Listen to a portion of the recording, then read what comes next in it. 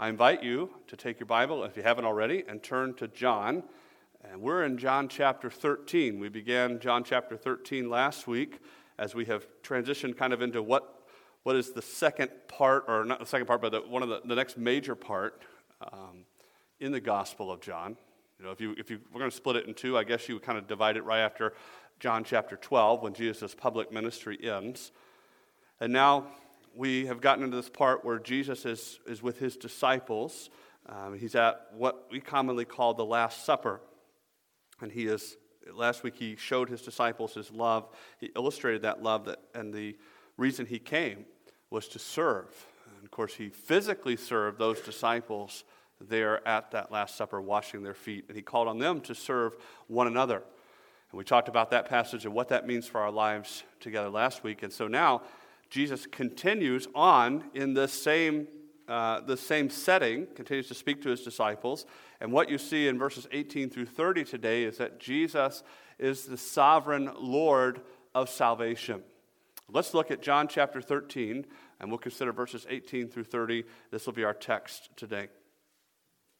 Jesus is continuing from what he said last time, when he said, in verse 17, he said, "If you know these things, blessed are you if you do them. I am not speaking of all of you. I know whom I have chosen, but the scripture will be fulfilled. He who ate my bread has lifted his heel against me. I am telling you this now before it takes place, that when it does take place, you may believe that I am he. Truly, truly, I say to you, whoever receives the one I send receives me, and whoever receives me receives the one who sent me." After saying these things, Jesus was troubled in his spirit and testified, "Truly, truly, I say to you, one of you will betray me." The disciples looked at one another, uncertain of whom he spoke. One of the disciples, whom Jesus loved, was reclining at table at Jesus' side. So Simon Peter motioned to him to ask Jesus of whom he was speaking. So that disciple, leaning back against Jesus, said to him, "Lord, who is it?" Jesus answered, "It is he whom I will give this morsel of bread when I have dipped it." So when he had dipped that morsel, he gave it to Judas, the son of Simon Iscariot. Then after he had taken the morsel, Satan entered into him. Jesus said to him, "What you are going to do, do quickly." Now, no one at the table knew why he said this to him. Some thought that because Judas had the money bag, Jesus was telling him, buy what we need for the feast, or that he should give something to the poor. So after receiving the morsel of bread, he immediately went out, and it was night. Father, we thank you for the time we have set aside in our service today to study the Word of God together. We thank you for the perfect, preserved Word of God that we have for us today. We thank you that it is timeless, that it speaks to whatever need we have going on in our heart and lives today. Lord, even though there may be something in our life that you bring to the forefront of our minds that isn't part of the message today, that's because you work in your perfect way through your word. And we ask that today you would do that work in our hearts. You would open our hearts and our minds, you would open our lives to the work of the Holy Spirit, and that you would use your word in a powerful way today. Lord, I pray that what I say and do here today wouldn't distract from the message that you would like for us to hear and to understand, and that you would speak to us through your holy word and through your Holy Spirit today. May you show those who do not know you as Savior, if there's one here today or who hears these things, who has never trusted in you, that Jesus Christ is the sovereign Lord of salvation, that he has come, lived a perfect life, given himself, and risen again to save them from sin. Lord, to Christians today, I pray that you would continue to convict us of sin, show us in what ways and in how we can live for your honor and your glory with your help. In your name we pray. Amen. Have you ever been in a situation in life where you felt like things were out of control? Maybe it's a temporary situation. Perhaps you signed up to work in a children's ministry in your local church, or you're in a setting with students in a classroom, and you begin to look around and go, well, I don't really know who's running things, but it's not the adults. Right? You felt like things were out of control. But however, I guess when I ask a question like that, have you ever felt like things were out of control? Our minds probably go to the more worrisome situations where we feel like the circumstances of our lives are out of our control. The bad news keeps coming. the decisions that we have to make seem impossible to make, and we struggle to see how things are going to sort themselves out of this mess that we find ourselves in. And in moments like these, who you trust in has a lot to do with how you handle what's in front of you. One of the truths that we come across in Scripture time and again is this: God is sovereign. And that's a word we use a lot in church, right? We say the sovereignty of God, or God is sovereign. But what does that mean? Well, it means that God exercises authority over all things. He works everything according to His perfect will and good pleasure, so that no matter what happens, we can trust that our God is over all and working in all things. And here is Jesus in John chapter 13 as He prepares His disciples for His impending death and resurrection, seeking to continue to grow their faith in Him as the sovereign Lord of all. That's one of the main themes, the biggest theme I think you see in this passage before us today is the sovereignty, the control, the authority of God, and Jesus is God in all of these things. We see here God's sovereign and wonderful plan to bring about the salvation of mankind from sin, and He even uses sinful choices of men in this great and glorious work. So what is the main thing? What can we take away from this passage today? That's because God is sovereign. His eternal purposes and plans will be accomplished in all things. You cannot take away the sovereignty of God. It is part of His nature. That is who He is. When you look at a list of the attributes of God, this is one that's going to be near the top of the list, that He is in control. He works everything to His good will and His good pleasure. And we may look around, and we're going to look at the passage today and talk about some things that alarm us as human beings and think, well, I don't know how that's going to work out. It doesn't matter how we think it's going to work out. God is in control. And Jesus shows that even as He prepares to face the cross. And remember, here in this passage, as in the coming chapters, Jesus is spending time with His disciples, growing their faith in Him, because, they're not everything they should be, right? But then again, how many of us are everything we should be, even as Christians? And here are these guys who have walked with Jesus for the last 3 years, and Jesus knows what faces them. If you'll look back at the first part of John chapter 13, remember the motivation that Jesus has here. He says, at the end of verse 1, John says, having loved His own who were in the world, He loved them to the end. So because Jesus has this agape, this self-sacrificial love for His disciples, He continues to instruct them in these things and show them here the sovereignty of God and the things that He faces. And really, there's just two major sections here that we're going to look at today. And the first one comes in verses 18 through 20. And we're going to look at God's sovereign plan in this work of salvation. In verse 18, now Jesus makes a prediction regarding His disciples. He says, I am not speaking of all of you. I know whom I have chosen, but the scripture will be fulfilled. He who ate my bread has lifted his heel against me. So here is Jesus having given instruction to His disciples on their calling to serve. And then in verse 17, you'll remember He said, here's the benefit if you serve, if you do the things that I have called you to serve one another. He says in the end of verse 17, blessed are you if you do them. And I told you that word means happy, is typically how we think of it. But the idea is favored by the grace of God. And then we talked about you have that grace and that favor in your life because you have a right relationship with God. Because a right relationship with God begins with salvation in Jesus Christ, and it continues with obedience to the things of God by the work of the Holy Spirit. And Jesus says, if you do these things, blessed are if you do them. Then He continues, but I'm not talking about every single person in the room. Because in the room that night is one of the disciples who had betrayed Jesus. His name is Judas. And specifically, of course, Judas Iscariot. There's two disciples named Judas. And when you read the scriptures, the one is always identified as Judas Iscariot, and one is Judas not Iscariot. I can almost see that guy going, now put that in there every time, right? Judas not Iscariot, okay? Because it's important, right? But here's Jesus telling His disciples, hey, what I tell you is true, but it's not true about every single one of you. Because those who do not place their faith and trust in Jesus Christ and find new life in Him cannot live lives of obedience to God. Thus, they cannot enjoy the blessings of a relationship with God. And we see that play out in our lives today because some people have different ways that they treat the Bible. They look at the Bible as some sort of rule book, or they see it as a collection of nice sayings and some stories. They see it as a guide to living a virtuous life. And if you see the Bible as any of those things that I've just mentioned, you have failed to understand what the Bible is. The Bible is the Word of God. It is God's revealed truth about himself and who we are and how to have a relationship with him and everything we need to know for, as Peter would say, everything that pertains to life and godliness. You must have God's help to understand this wonderful, life-giving word.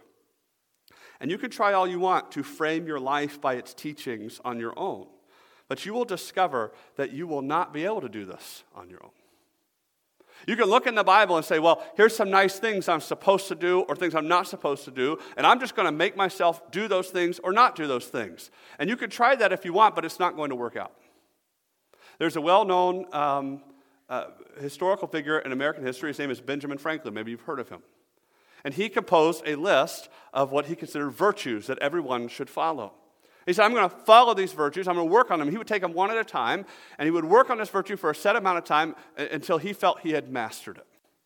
And then he would go on to the next virtue. And you know what he found out?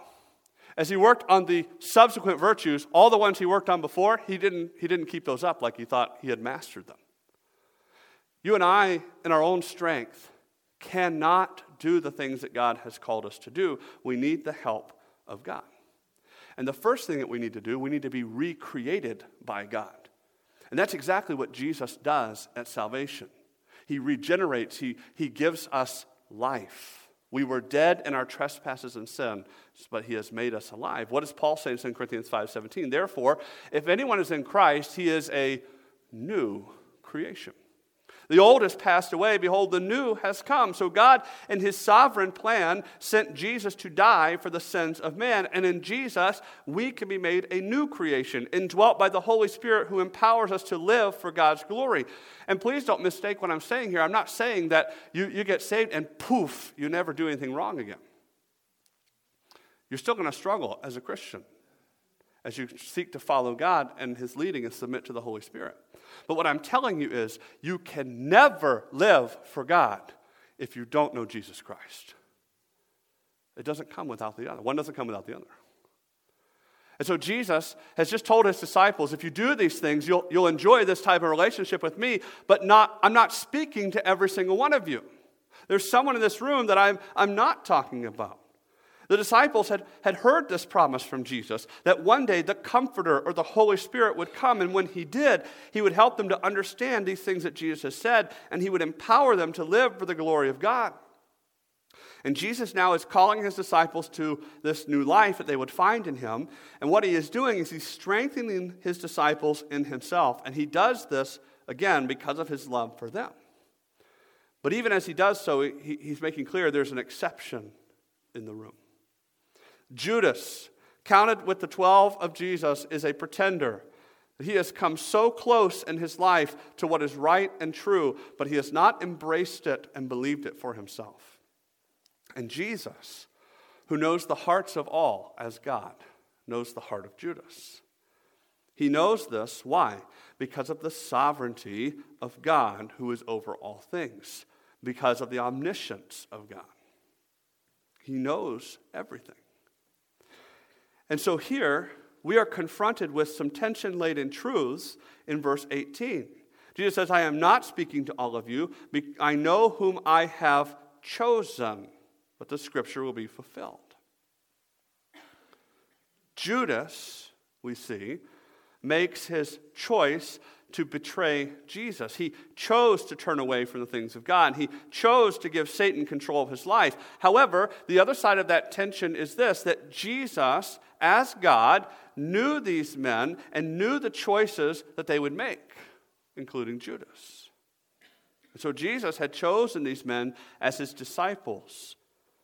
He knew what they would believe. And so we see here once again that which we find throughout Scripture. There is a necessary tension in the Scripture that's presented of divine sovereignty, that there is a God who knows all things, and he's over all things, and he works all things to his perfect will, and you find also the free will of man to make a choice whether he's going to believe in God or not. And they exist like this all throughout the Scripture, hand in hand. And here is Jesus as the sovereign Lord. He is God, and he's never taken by surprise.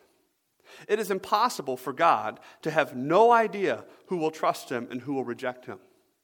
There is not this concept of Judas betrays him and Jesus sitting around going, didn't see that coming. Because it's impossible for God to not know that. He knows all things.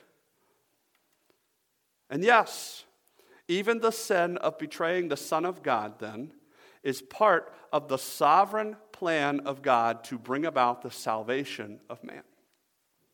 So you and I, we like nice little, tidy little packages and boxes, right? That God's going to do something good, so he's going to have all these good things, and it's only going to be good things that God uses. But God says, I'm going to use the betrayal of one of the closest ones of Jesus to bring about this plan. So therefore, Jesus chose these 12 men in particular, even Judas, knowing everything about them.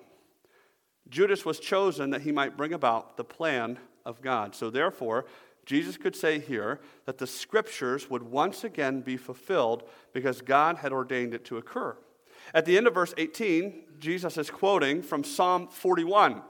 In Psalm 41, David, the psalmist, speaks of the traitorous things that had happened to him when his son Absalom rebelled and usurped the kingdom for a time. And in Psalm 41:9, you read this: even my close friend in whom I trusted, who ate my bread, has lifted his heel against me. David's friend, and most people agree that David is most likely here speaking of his friend Ahithophel, betrayed him, joining Absalom's rebellion against King David. And Jesus now cites this passage here in John chapter 13 at the Last Supper, and he declares that this passage has a greater fulfillment in him as the Son of God. Jesus is a descendant of the line of David. And just like his far-off earthly ancestor, Jesus will feel the sting of betrayal as Judas commits this heinous act. Yet, this betrayal is exactly what God planned to use. Jesus had come to fulfill the redemption of man from sin. He came as the deliverer, the Son of God, who would crush the head of the serpent. And in telling his disciples these things, that this is what's going to occur, he is confirming for them yet again his identity and his sovereignty, strengthening their faith in him. And so what you see in God's sovereign plan here in verses 19 and 20, you see Jesus' purpose in telling his disciples these things. He says, I am telling you this now, before it takes place, that when it does take place, you may believe that I am he. Truly, truly, I say to you, whoever receives the one I send receives me, and whoever receives me receives the one who sent me. So Jesus has just confirmed for his disciples a fulfillment of the Old Testament in his death. And in so doing, he sets up the fulfillment to confirm himself as the Messiah. So here's the thing. Only the Messiah, only the Word incarnate, God in flesh, can know this is what's going to happen. Only God can state that something that was recorded hundreds of years earlier will be fulfilled in Jesus in just a little bit. Jesus does this to continue to build the faith and trust of his disciples in him, and he is giving them all they need to know that he is who he says he is. And this is an undeniably strong argument. And you see here at the end of verse 19, Jesus says this: when it does take place, you may believe that I am he. And here's one of those translation things again, when you come from the Greek into the English, okay? The he there, you may have a Bible that has that word in italics. And that's not in italics because it's important. It's in italics because it's been provided by the translator for your understanding. And in some passages that he is something that's there, but I, along with most people, will argue that this is a point at which that he is unnecessary, because what is Jesus saying here? That you may believe that I am. Now that may ring a bell, because in Exodus chapter 3, Moses wanted to know, who are you, God, who is sending me to the people? And he said, you tell them, I am. It's a title that God uses for himself as the self-existent God. And we've seen it before in John that Jesus has said this about himself before, and he is saying it here again. He is claiming the name of God by which he calls himself in the Old Testament as the self-existent, uncreated creator.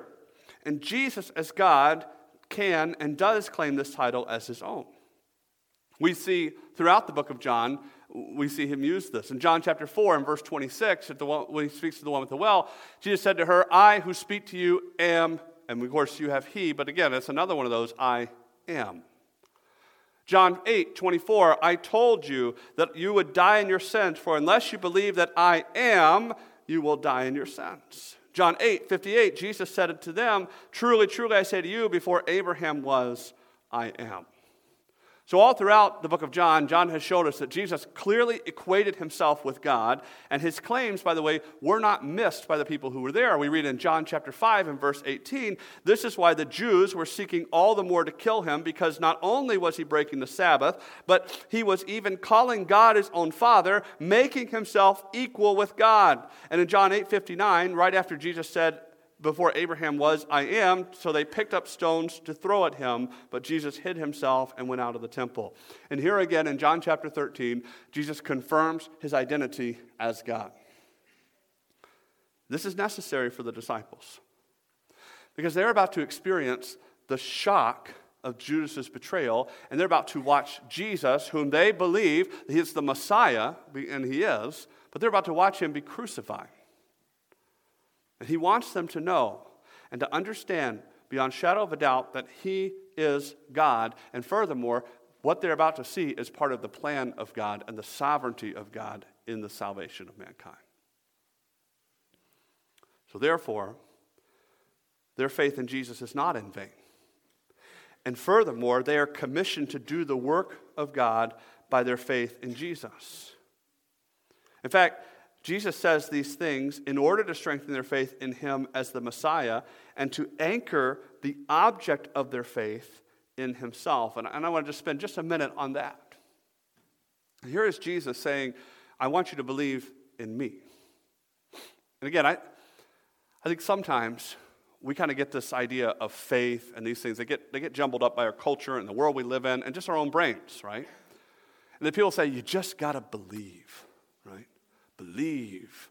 Believe in what, right? Well, and people say, well, I have faith, or I believe. And that's not the point. Here's the thing. The scriptures tell us that you're not just supposed to believe. You're supposed to believe in someone. You're supposed to believe in God. That's the object of our faith. Faith is useless without an object. You just say, well, you just all got to have faith. And again, the question is, faith in what, right? Because I don't know about you, but when the world is crashing down around me, it doesn't do me any good just to have faith. I have to believe that there is a God who is in control. And when I'm faced with the prospect that I will die and face eternity somewhere, it doesn't do me any good just to believe that there's something out there. I need to have someone who I can count on. And that's what Jesus says here. When things, because in just a few short chapters, in just a few short hours after Jesus would say this, the disciples' world is completely turned upside down. One whom they trusted, we'll talk about that in just a minute, but one whom they trusted betrays Jesus. Jesus, the Messiah, the one they have watched do countless miracles, signs, showing that he is the Son of God, is nailed to a cross and dead. In that moment, it's not just, well, just believe. It's believe in me. This is who I am. And the same is broadcasted to us today. Jesus is the Son of God. He is God himself who has given himself to take your place and offer you salvation. Jesus is the risen Lord who gives you new life in him and has sent the Holy Spirit to give you strength to live for him. Jesus is the sovereign Lord of salvation. And these things that Jesus goes through, the things that come about in your life, are part of God's sovereign plan. Jesus furthermore says, not only can they then believe in him, that he is the Messiah, but they can have confidence in the commission they have received from him as the Messiah. In the past, the disciples have received this commission from Jesus to go and to do things for him and to preach in his name. And they're again going to receive a commission in the future. And they can be assured that they would be doing the work of God. Because again, the coming shock of Judas' betrayal and the death of Jesus could seem to undermine any commission he would give them, right?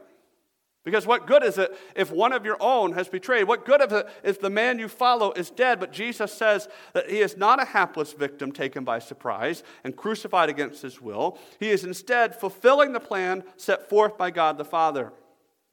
So therefore, even after the events of the Passion Week concluded, the disciples could still trust and follow Jesus. And he says that anyone who received them, who were sent by Jesus, believing what they said, would receive Jesus.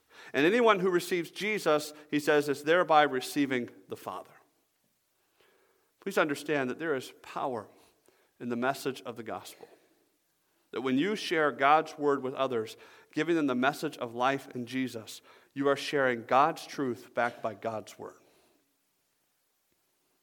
It is that which is given by God himself.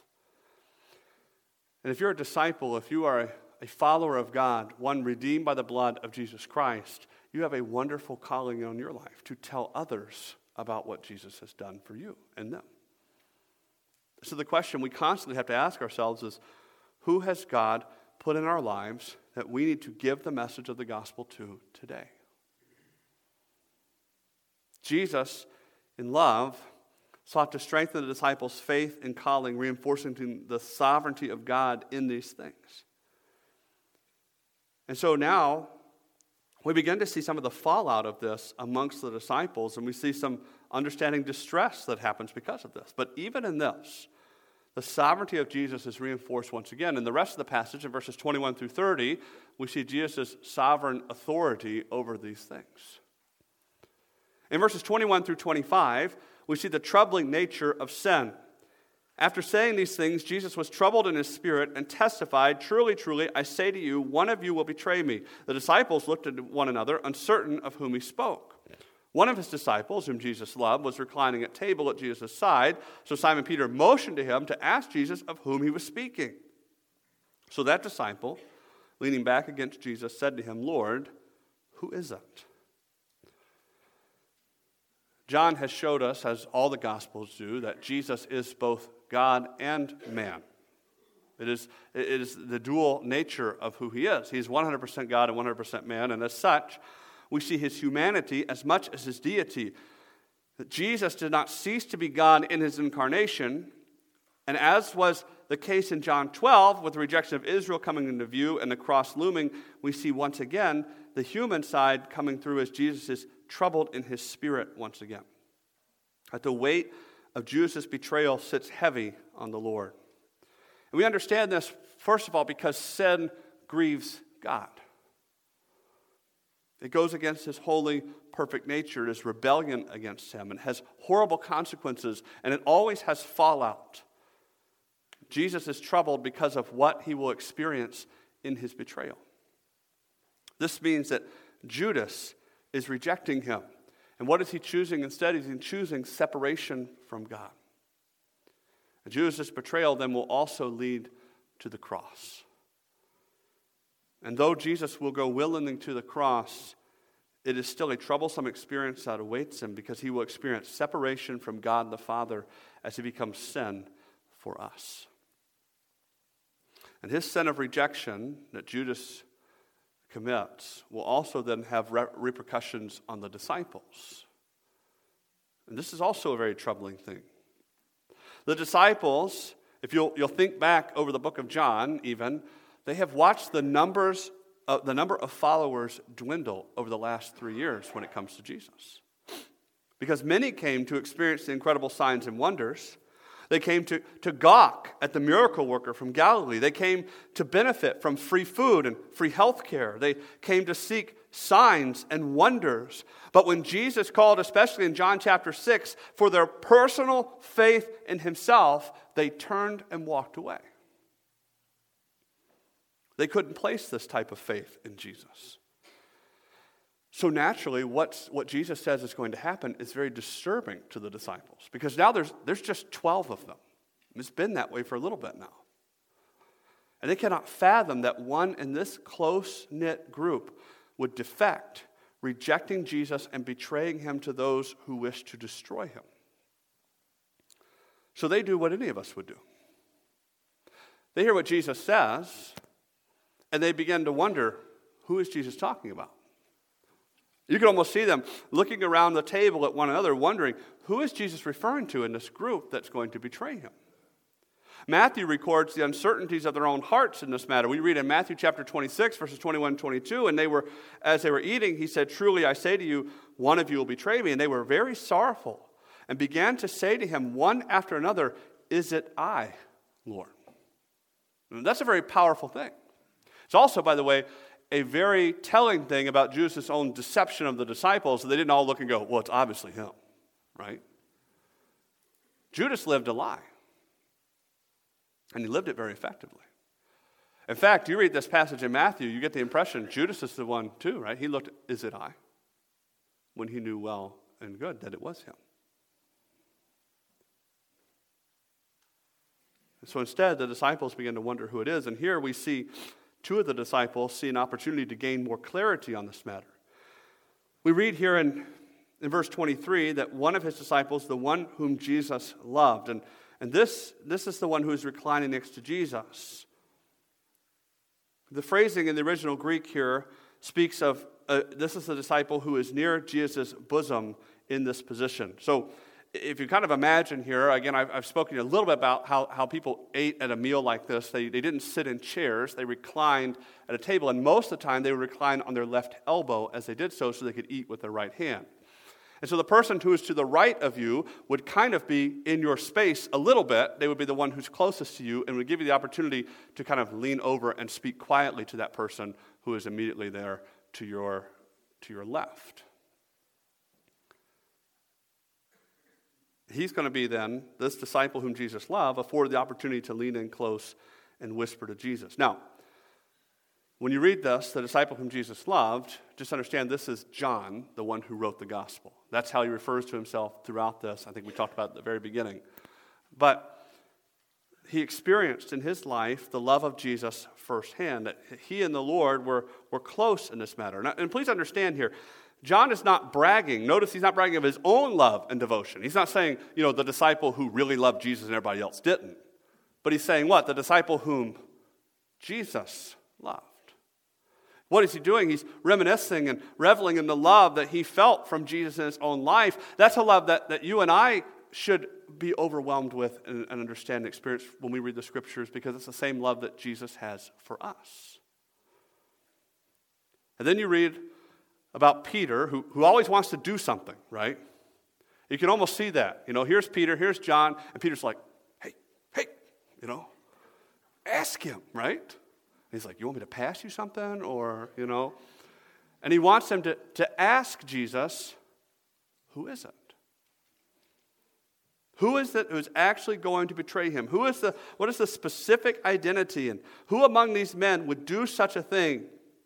Again, understand this is an unfathomable thing, both from the standpoint of the presumed loyalty of all who are there and their own beliefs about Jesus.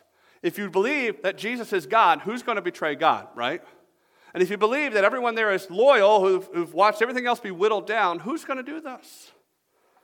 So therefore, even as Jesus identifies Judas, they're still going to struggle to grasp with what is happening. We see at the end of this passage the betrayal and confusion that takes place. Jesus answered, "It is he to whom I give this morsel of bread when I have dipped it."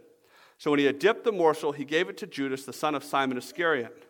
Then, after he had taken the morsel, Satan entered into him. Jesus said to him, "What you are going to do, do quickly." Now, no one at the table knew why he said this to him. Some thought that because Judas had the money bag, Jesus was telling him, buy what we need for the feast, or that he should give something to the poor. So it's actually very likely here that Jesus only told John that the one to whom he gives the bread after the dipping is the betrayer. Because the idea here isn't that John was loudly broadcasting, but he was quietly leaning in and Jesus spoke back to him. we don't have all the details. I, in my mind, because I have an overactive imagination, seeing John looking at Peter going, okay, but that may be just, maybe that's just me, okay? I can tell you this, it's not important, because otherwise the scriptures would have told us. We also understand then that Jesus didn't say it out loud because what Jesus tells John occurs, and the disciples are still confused. By the way, I happen to think, too, that John still is trying to understand and put all the pieces together, though he may know what Jesus is saying. But here's what Jesus tells him, that he whom he gives the morsel to is the one who will betray him. What he's talking about here, he's talking about an unleavened piece of bread that was dipped in a mixture of bitter herbs, vinegar, water, salt, crushed dates, figs, and raisins. And this was a sign of friendship and honor that was done at this meal. It was an honor to receive this. So what Jesus offers to Judas is a sign of friendship and an extension of grace to him. It is, in some ways, the last opportunity Judas will have to turn his heart to Jesus. But in his heart, though he receives the morsel, Judas rejects Jesus.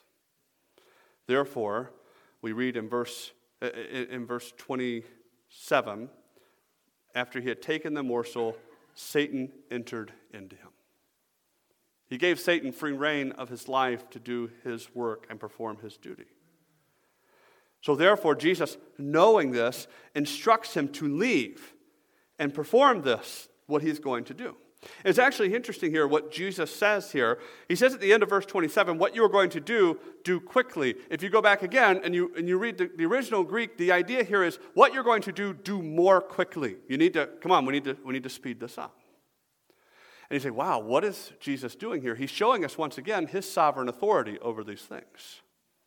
No one could take and arrest Jesus and submit him to the death of the cross without Jesus' authority. No one could advance the plan of salvation that God had laid out. God, Jesus is God, is the one who is in control of these things. And so here, even as Judas has given himself to the service of Satan, Jesus is the one, and again, this is a command, this is an imperative form of the verb. He is commanding Judas in what he should do, setting the timetable for his coming death. Now the disciples, seeing what would to them be a display of honor, are confused. They don't believe that Judas is the betrayer, but he has been given some special mission by Jesus. Maybe he is going out to buy more food for the things they eat. It was typical at Passover that you would give things to the poor. So again, because he's the guy with the money bag, he's the treasurer, perhaps he's going out to give to the poor in service of the Lord.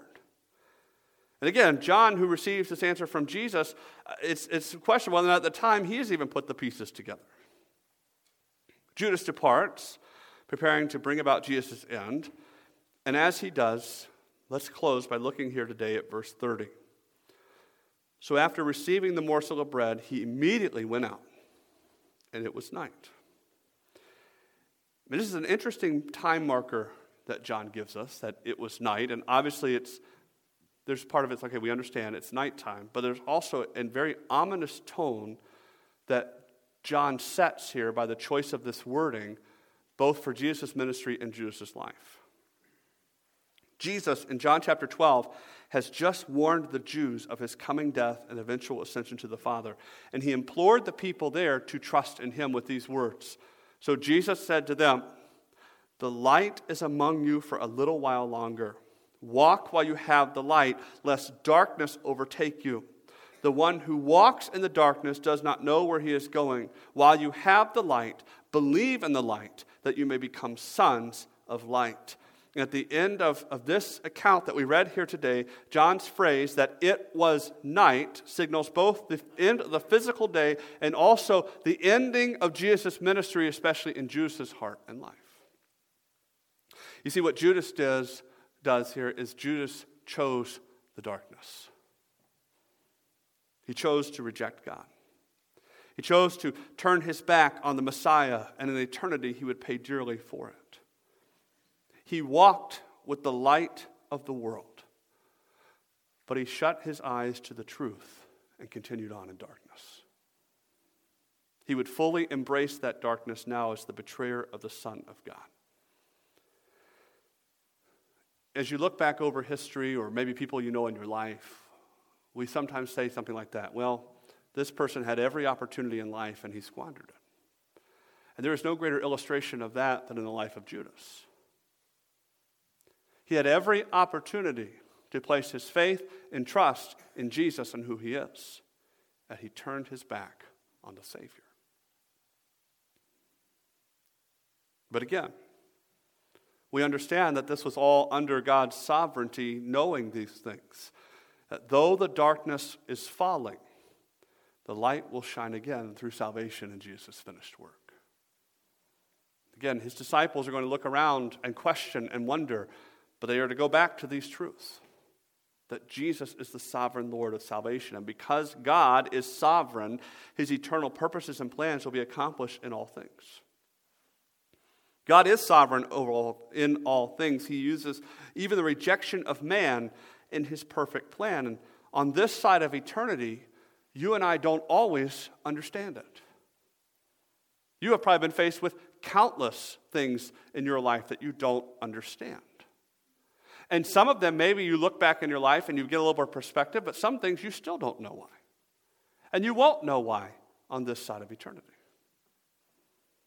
The evil plans and choices of man cannot thwart the plan of Almighty God. At the end of it all, God will be glorified. He will judge sin and sinners, and he will be the victor. Judas is a challenge to our own hearts today. Because here is one so close to the things of God, yet he refused to place personal faith in God. My friend, you can be in all the right places, with all the right people, and say all the right things, and seemingly do all the right actions, and it doesn't make an iota of difference in your life without a personal relationship with Jesus Christ. Churches are filled with people who show up every week, give money, say nice things, help people, and more, but they don't know Jesus Christ. There's a difference. God's standard is the standard of the heart.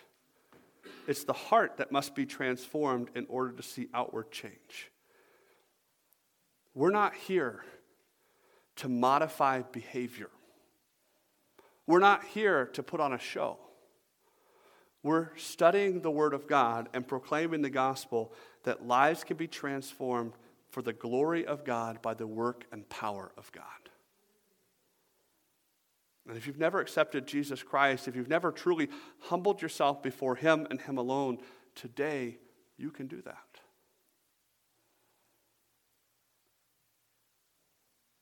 In the life of a disciple, there's going to be times of correction in your own heart.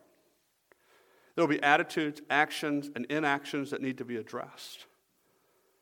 And this isn't because without them you're some second-class Christian, or without them you won't go to heaven. This is because it is impossible to experience the recreation of your inner man without some type of outer change. And the question that you have to ask yourself is, when is the last time that God's Holy Spirit did a work in my heart? And when is the last time I listened to that and humbled myself and said, yes, Lord, I need to change. I need you to do that in my heart and life. And if the answer is, well, God doesn't change me, I'm perfect, then you need to look at the Scripture a little harder. And if the answer is, well, God wanted me to change it, but I just don't think I'm wrong, you need to study the Scripture a little harder and humble yourself before the Lord. It is impossible to be recreated by God and not experience the growth and change of your life and be right with God. There's a commentator that once says, impossible for a man to come to God and not be changed, just as impossible for a man to come in contact with a 220-volt wire and not be changed. You grab a bare copper wire, a bare 220-volt wire, it's going to change your personality, right? If God truly gets a hold of your heart and you truly have been saved by him, it's going to change your personality, it's going to change your life. And it's a change that goes from now to the day you die. The world we live in is dark. We could take confidence in the sovereignty of God, in his calling, in his mission to us, his followers. He is the sovereign Lord of salvation. So share the message of the gospel, live in fellowship with God, and love others for the glory of God. The mission of disciples is very simple. Make more disciples. And we can rest assured that God will give us the power to carry this out. It's His amazing, incredible work. So let us do our part, submitting ourselves to Him today. Father, thank you for the time we've had to look at your word today. Thank you for the power of God that uses your word to change us. Thank you for the conviction of the Holy Spirit in our hearts to show us that we are sinners in need of a Savior, that we are dead in our trespasses and sins, but you have died and risen again to give us life eternal and to give us new life on this earth. And today, Lord, we want you to have the freedom to do your work in our hearts. Lord, I don't know the hearts of every person in this room, the heart of every person who hears the message of the gospel today. But Lord, I pray that if there is one who has continued to hear the truth and turned away from it, or has put on a show, or has just tried to get someone off their back, or whatever it may be, that you would again hammer the message of the gospel home to them today and draw them to yourself.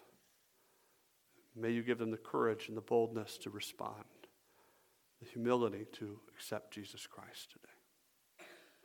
Lord, I pray for Christians who hear this today, that you would continue to use your word in our hearts. Lord, we admit there's things we struggle with. And sometimes that's all we want to do is just admit, well, we struggle. But God, we need your help to change, that we can continue to grow and be more like Jesus Christ. We can rely on your strength and your power to live for your kingdom. And Lord, would you put in our hearts today, as Christians, someone whom you know that we need to share the gospel with, and would you give us the courage and the boldness to reach it out to that person, to share with them. Maybe we've done it before many times over, but when we do it once again, share with them what you have done for us. Show them how much you love and care for them, and invite them to be a part of your kingdom. Lord, we ask as we leave this place in a few minutes that you would watch over us and keep us safe, and bring us back here in your house again tonight to worship you as we open your word again. Challenge us from it. In your name we pray. Amen.